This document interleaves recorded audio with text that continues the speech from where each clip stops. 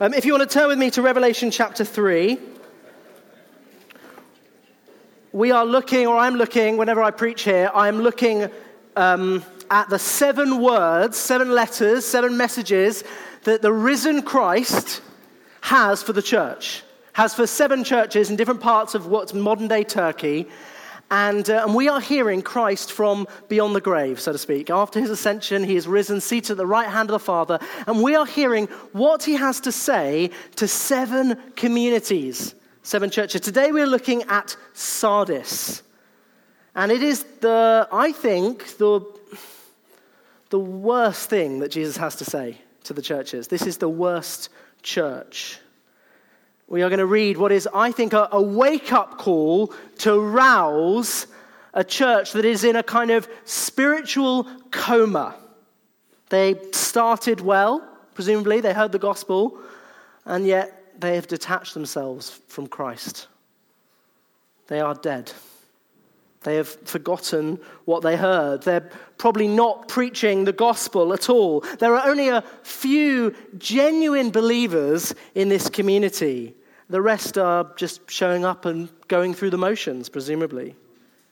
And I want you to hear, as we read these verses, the urgency in Christ's voice, the urgency in what he has to say in calling these people back to himself. Revelation chapter 3, verse 1 to 6. And to the angel of the church in Sardis write, the words of him who has the 7 spirits of God. So language really means the Holy Spirit. And the 7 stars, the 7 churches. I know your works. You have the reputation of being alive, but you are dead. Wake up and strengthen what remains and is about to die, for I have not found your works complete in the sight of my God. Remember then what you received and heard. Keep it and repent. If you will not wake up, I will come like a thief, and you will not know at what hour I will come against you. Yet you have still a few names in Sardis, a people who have not soiled their garments, and they will walk with me in white, for they are worthy. The one who conquers will be clothed thus in white garments, and I will never blot his name out of the book of life. I will confess his name before my Father and before his angels. He who has an ear, let him hear what the Spirit says to the churches. These are strong words. And I want to start by kind of painting you a picture of this church. You can imagine for a moment, each one of these churches, you can go back and look at the rest of the chapter. It speaks of the church in Ephesus. They are a kind of hard-working church that is kind of gritting their teeth, but maybe has lost something of its love. And then last time I looked at this set, we looked at Philadelphia, a church that was weak, that was struggling. You kind of imagine a person who's just really nearly at the end of themselves. And Jesus said, no, it's okay that you're weak, basically because I am strong. If this church was a person, I think we would see a dying woman here. You know from Ephesians chapter 5, if you've got familiarity with the Bible, that the Bible describes the relationship between Christ and the church as a kind of, one picture it gives for that is the way a husband perfectly loves his wife. Imagine for a moment the perfect husband who is utterly committed to his bride. In fact, he talks about how Christ loves his church with that sense of deep commitment and love, such that he was willing to lay down his life for her. Equally, then, the church is called to love, to have a similar kind of loyalty and affection and single-minded affection for Christ alone. And that is the picture we have of what the relationship between Christ and the church should look like. But this is the very opposite of that. Imagine for a moment this church as a woman who's really detached herself from her lover, that is Christ, who's left her husband, who is destroying herself.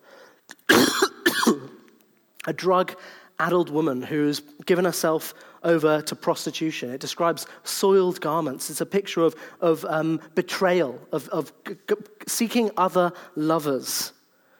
She barely remembers him. She's in a kind of sleepy coma. She doesn't even realize the danger that she's in.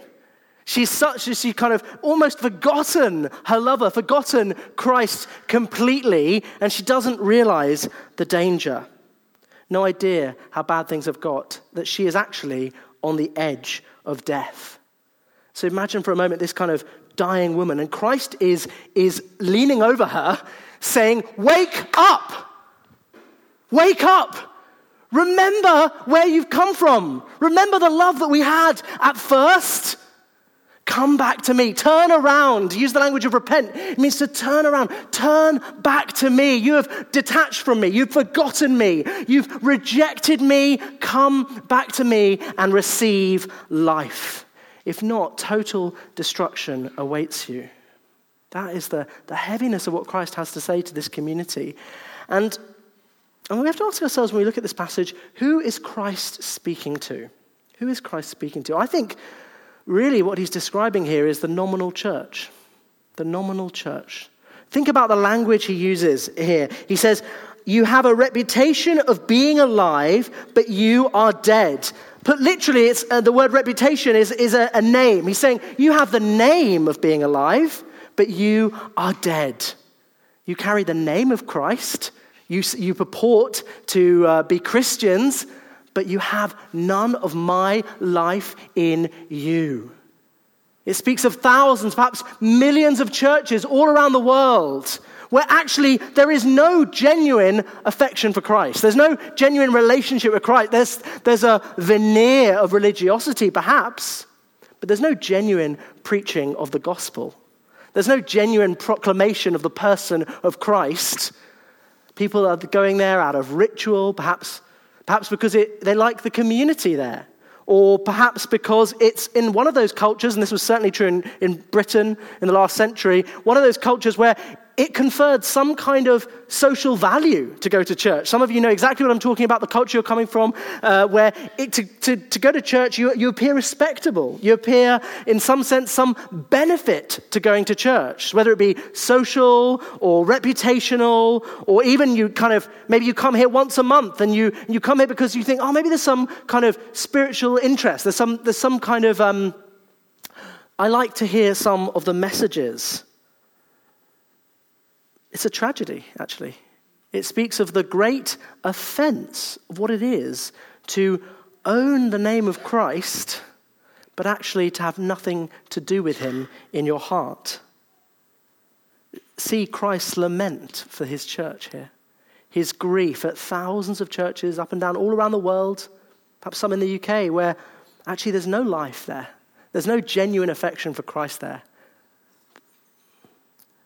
Saying you're dead, come back to life.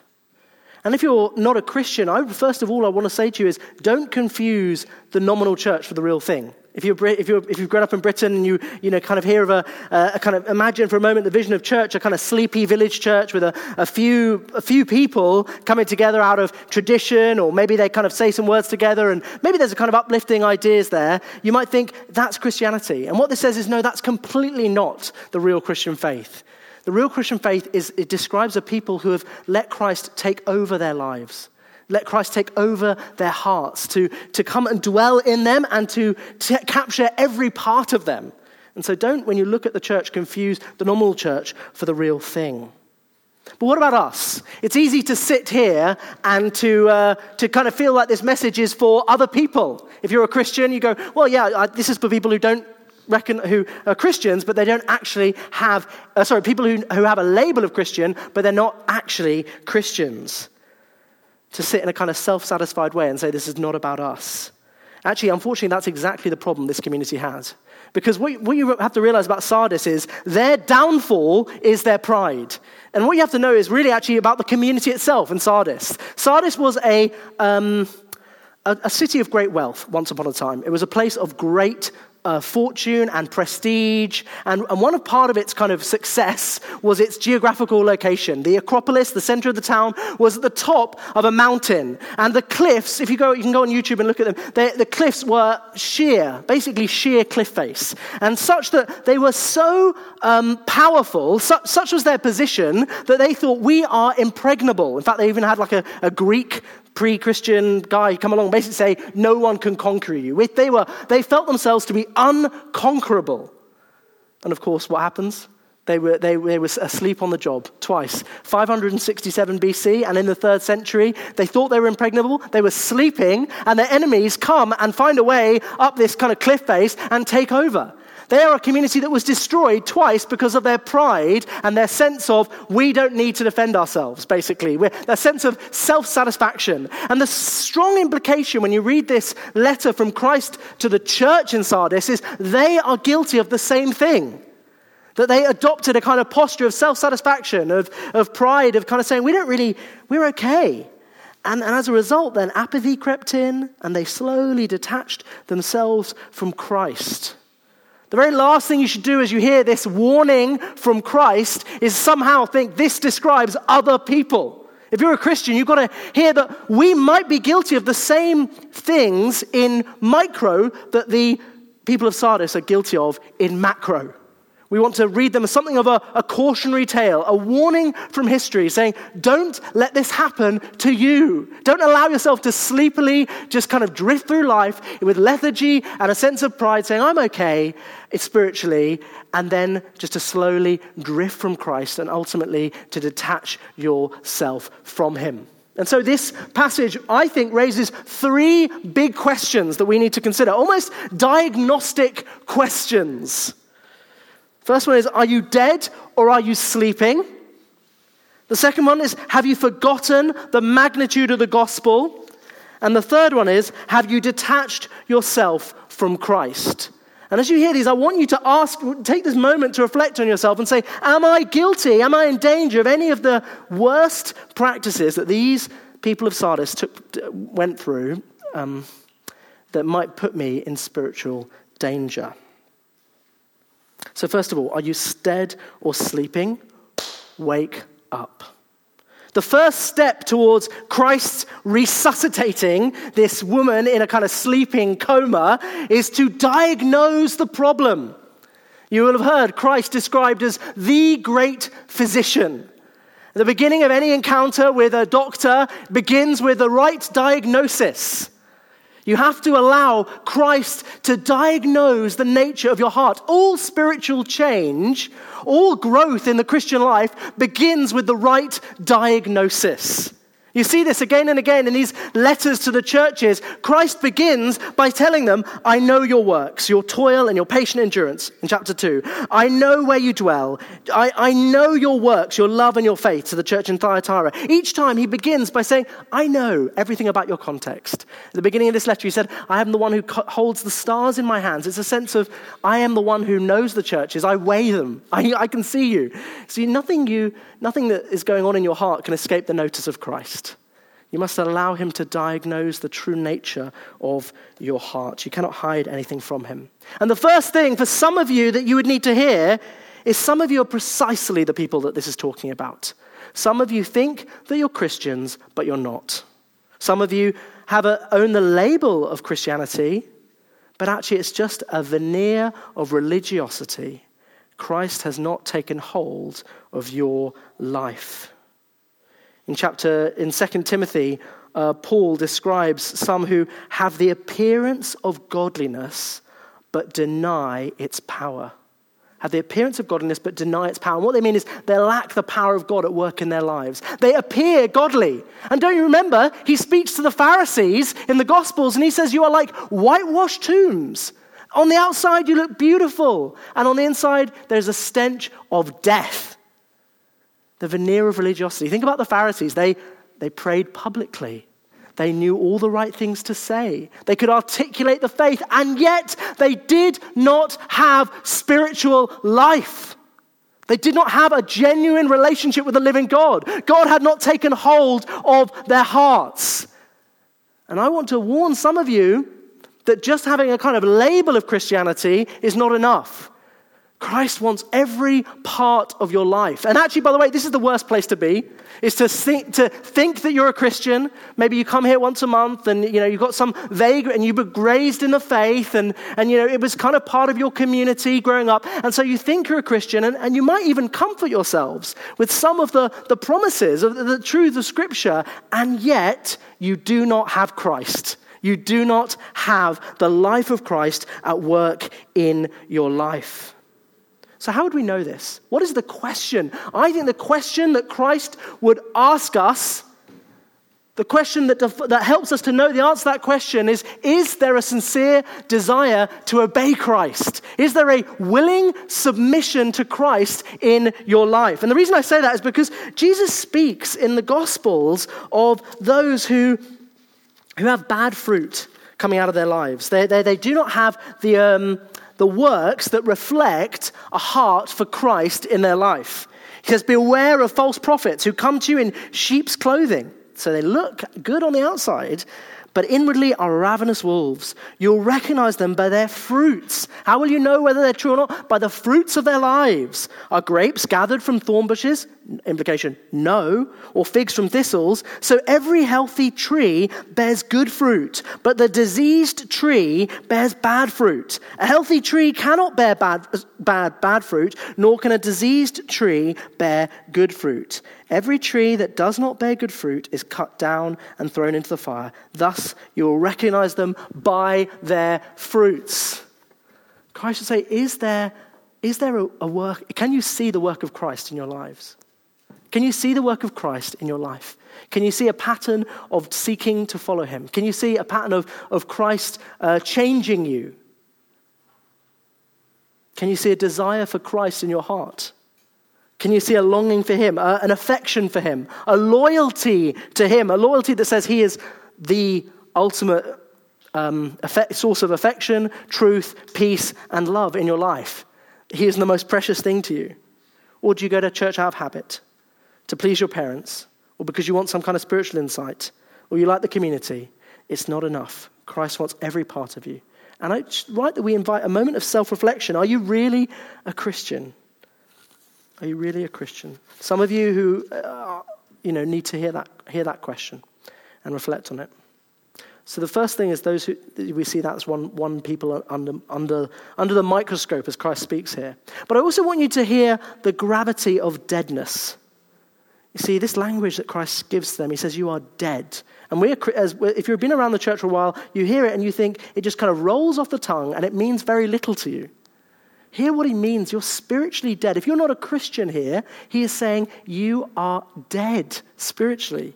What's he describing here? He's saying you are disconnected from the source of all life in the universe. You see, we've been raised in an individualistic age where we are independent creatures seeking to make a name for ourselves and establish ourselves in the world. But the Bible says, no, you're a dependent creature. You were made for a relationship with God. And one picture that Jesus gives that illustrates this is the vine and the branches.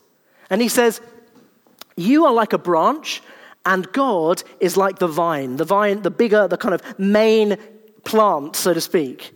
And he's saying, you only flourish in life when you as the branch are connected with the vine. That God is the source of all life and flourishing. And he's saying, actually, if you disconnect yourself from him, you will spiritually wither and die. And that is the great problem of humanity. If you're not a Christian here, what you want to hear is that Christ is saying the biggest problem of your life is that you have ruptured yourself from the life that is in Christ.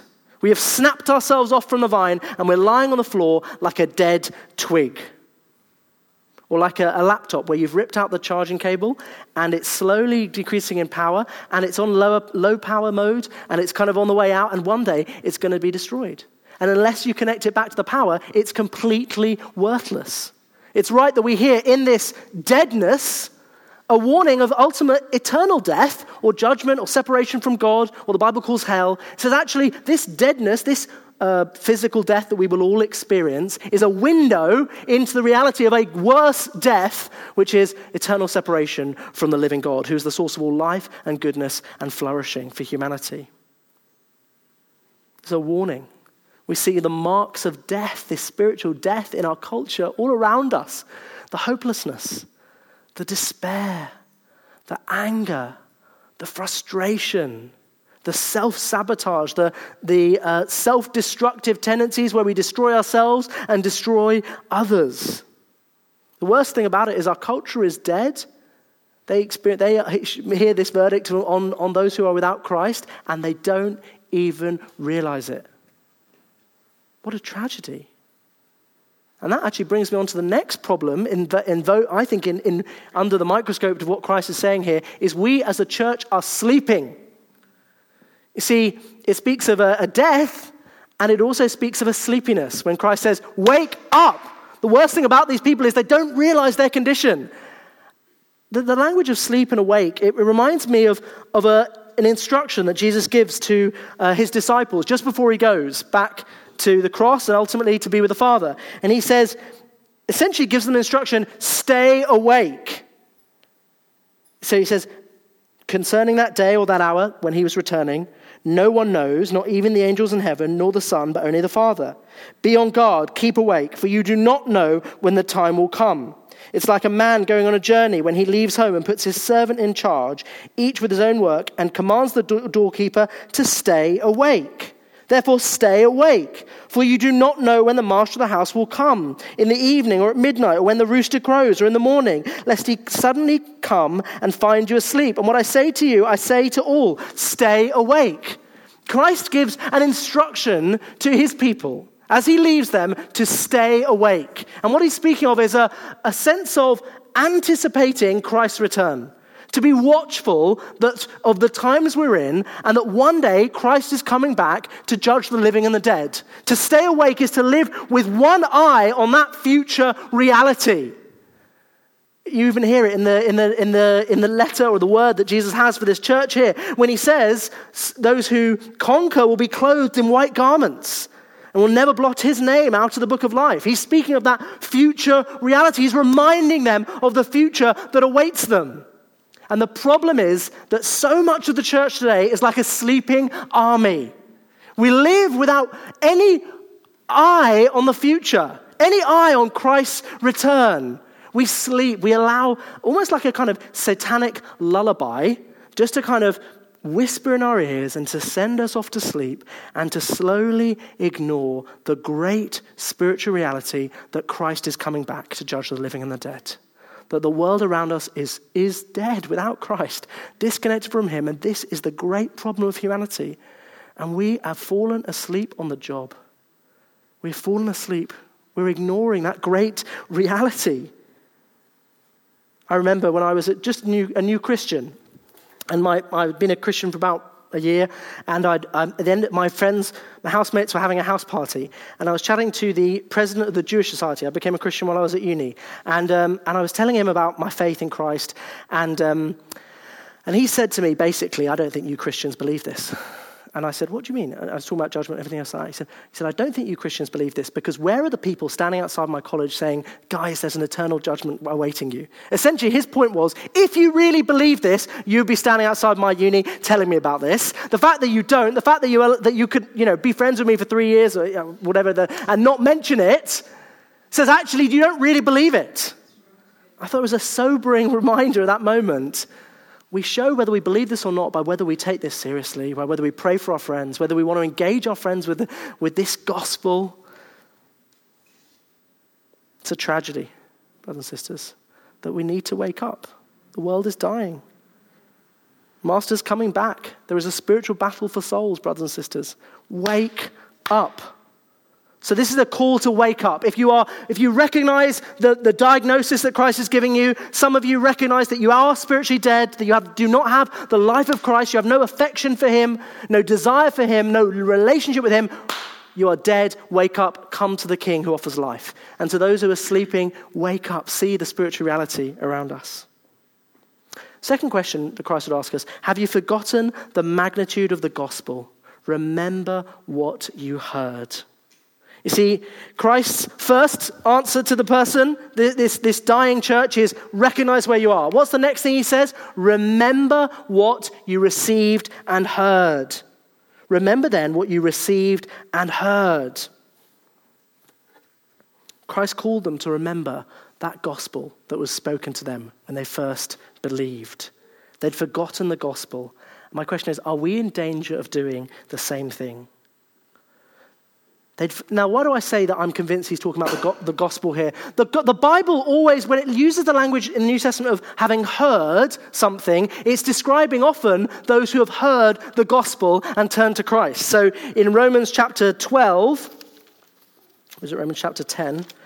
Romans chapter 10, he says, how will they call on him in whom they have not believed? How are they to believe in him of whom they have never heard? How are they to hear without someone preaching? How are they to preach unless they are sent? As it is written, how beautiful are the feet of those who preach good news. When he uses the language of received and heard, he's speaking about that central truth of the Christian faith, the gospel, the news, the declaration that Christ has died for all, that he suffered death on a cross so that all who believe in him would have eternal life, that he was resurrected, he triumphed over the grave, and that he was ascended to the Father, that Christ is Lord. The gospel is the announcement of salvation for all who believe in him and the announcement of Christ's lordship, a declaration that he is the king and a command to come and worship him and obey him. And he's saying this news, this good news that you were preached at first, you have forgotten. That is a danger for the church today. You might think, that's not really that important, and don't we all kind of know it anyway? Do you remember what Paul says in Galatians chapter 1? When he's speaking to them, he is outraged because they have forgotten the gospel and are preaching another gospel. He says, I am astonished that you are so quickly deserting him who called you in the grace of Christ, and are turning to a different gospel. Now that there is another one, not that there is another one, but there are some who trouble you and want to distort the gospel of Christ. Paul is saying, you are a sick community. Why? Because you have taken this truth that was declared to you, and some are trying to distort it. This news of Christ's death and resurrection is being manipulated and twisted, and so you are suffering as a result.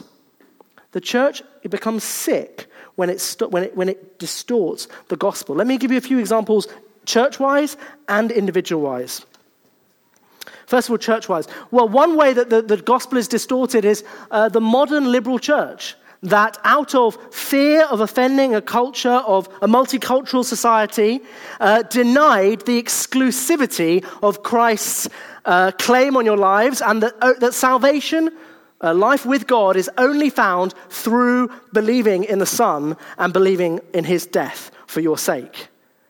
And they couldn't preach that because they said, no, this offends those who haven't found Christ, who are without him. They said, we cannot preach this in a multicultural society. And in doing so, they robbed the cross of its power. They said, actually, always lead to God.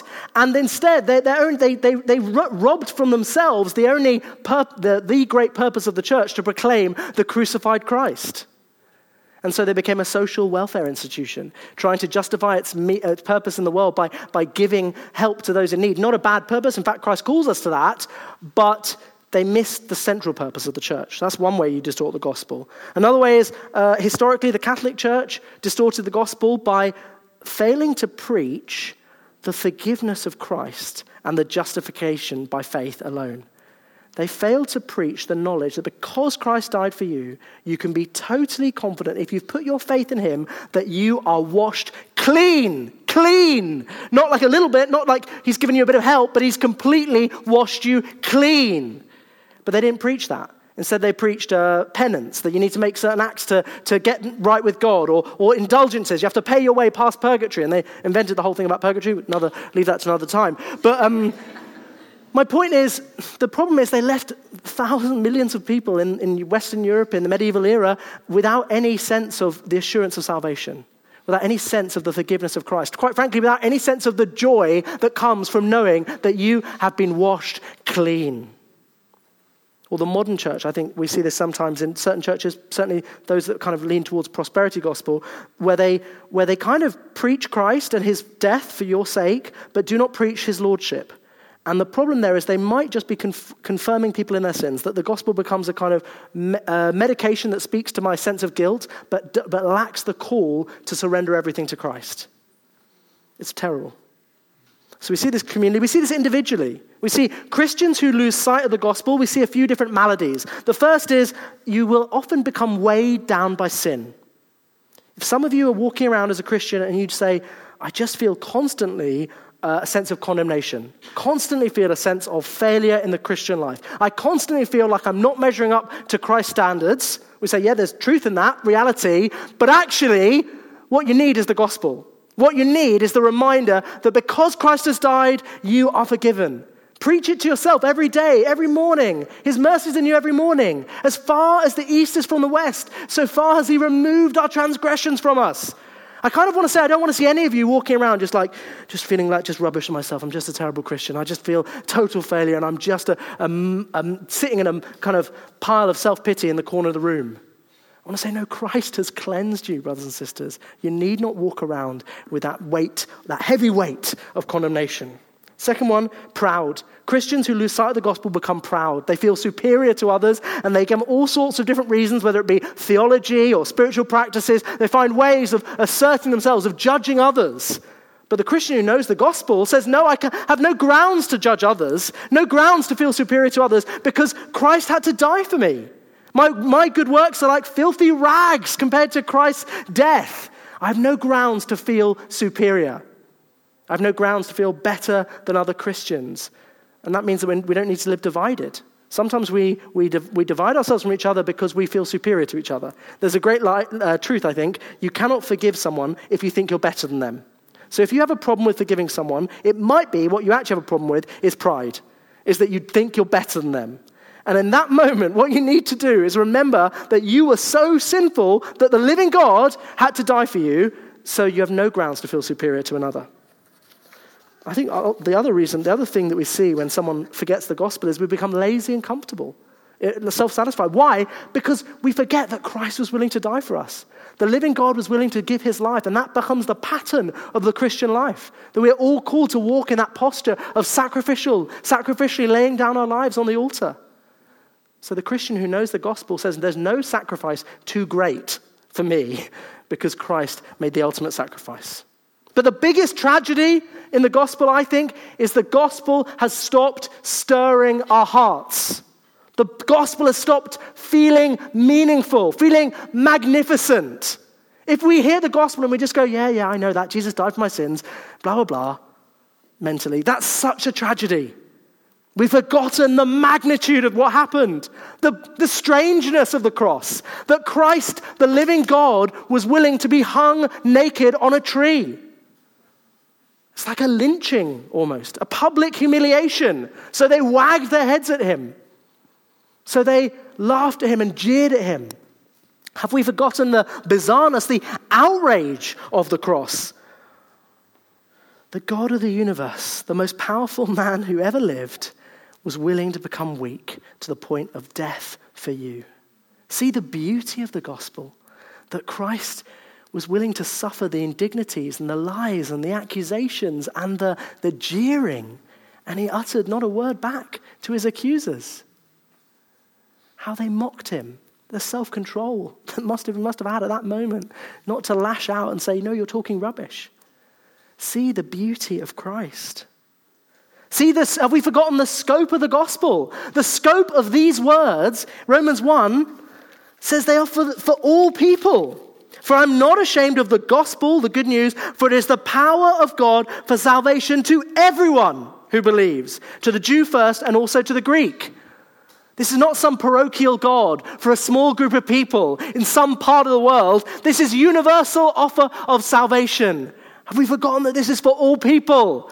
Think about the urgency that dispersed the church around the nations as they saw the risen Christ and proclaimed the good news around the Roman Empire. They felt that sense of this is public property and everyone needs to hear this. Have we forgotten the power of the gospel?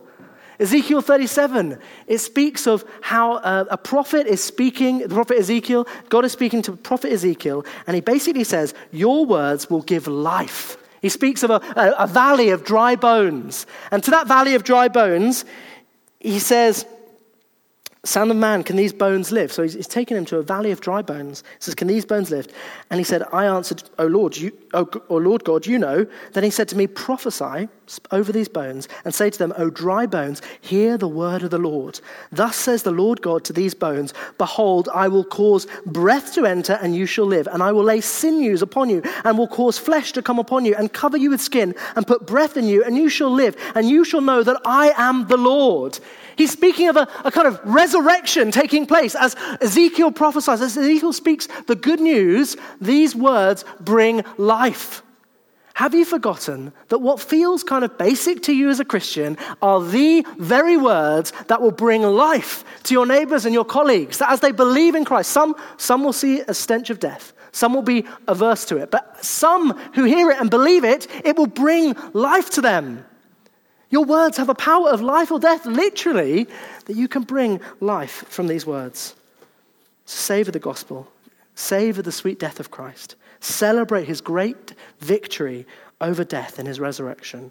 And cherish the righteousness we've received. And the final question, have you detached yourself from Christ? Turn back to him for life. Have you detached yourself from Christ? Turn back to him for life. See, Christ's ultimate remedy for these people is repentance. He says, remember what you heard and repent. And when we hear repentance as Christians, we think he's saying, turn away from your sin. And that's true. But really, I think we have to understand repentance primarily as turning back to the person of Christ. What is the problem for these people?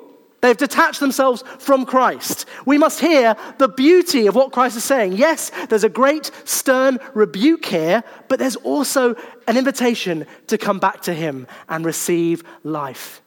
He's saying, come back to me, woman on the edge of death. Come back and receive life. See the grace of what Christ is saying.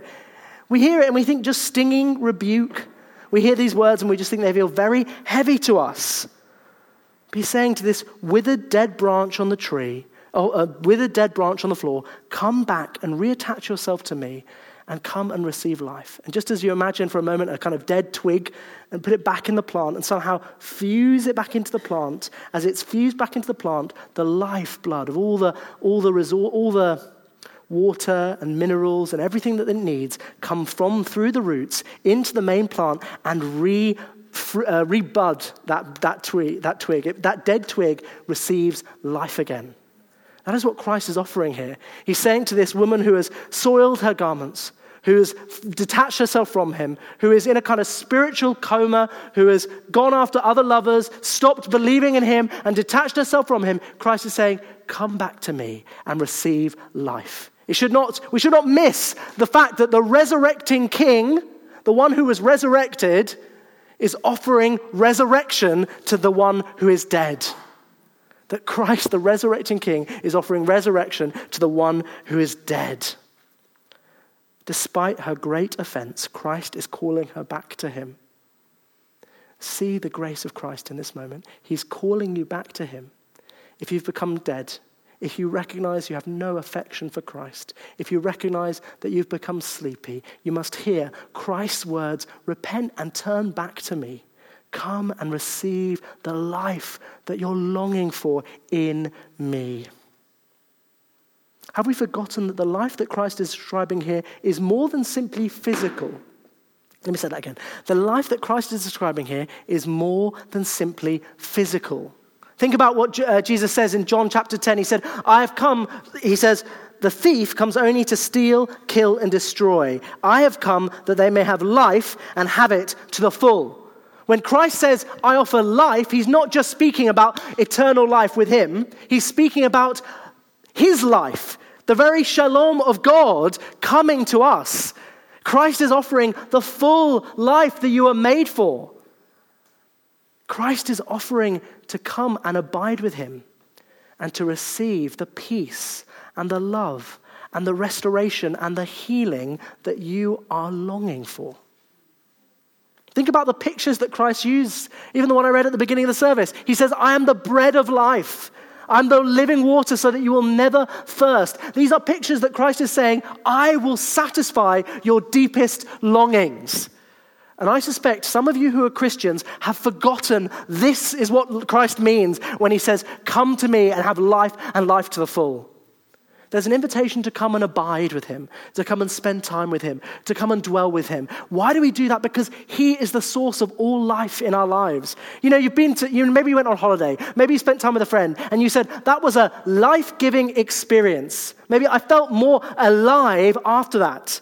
I want to say your relationship with Christ is the most life-giving relationship you have.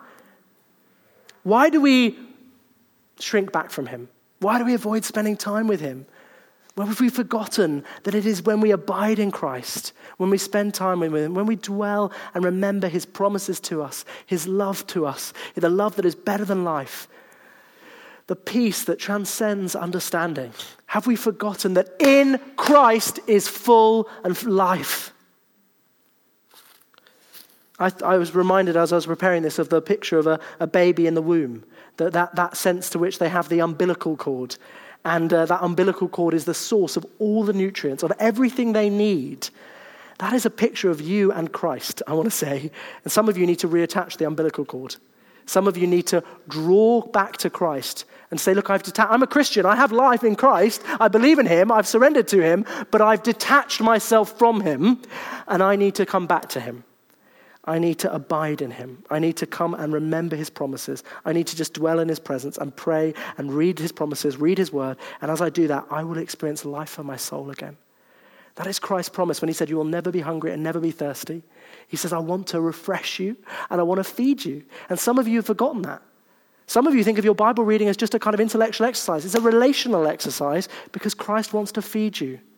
Christ wants to nourish your soul. He wants to give you the peace and the life that you're longing for, whether you realize it. So in conclusion, then, I want to ask you a question. Life or death? Life or death? That is the question that Christ puts before this church in Sardis. Do you want life with me, or will you have death without me? In Deuteronomy chapter 30, this is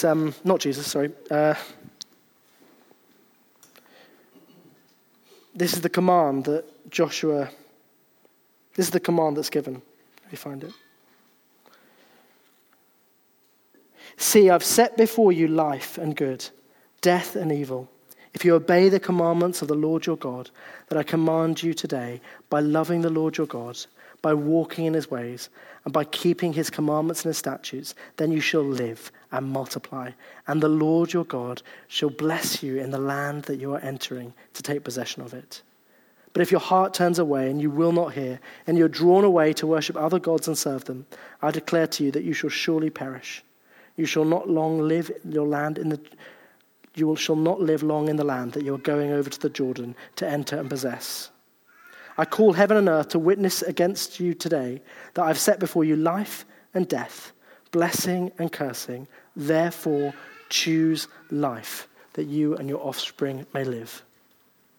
If you find yourself resonating with the verdict of death, hear Christ's invitation to you to receive life in him. If you recognize that you've received that life, but you are distant from that life, come to Christ again. Come and recognize his invitation to receive life.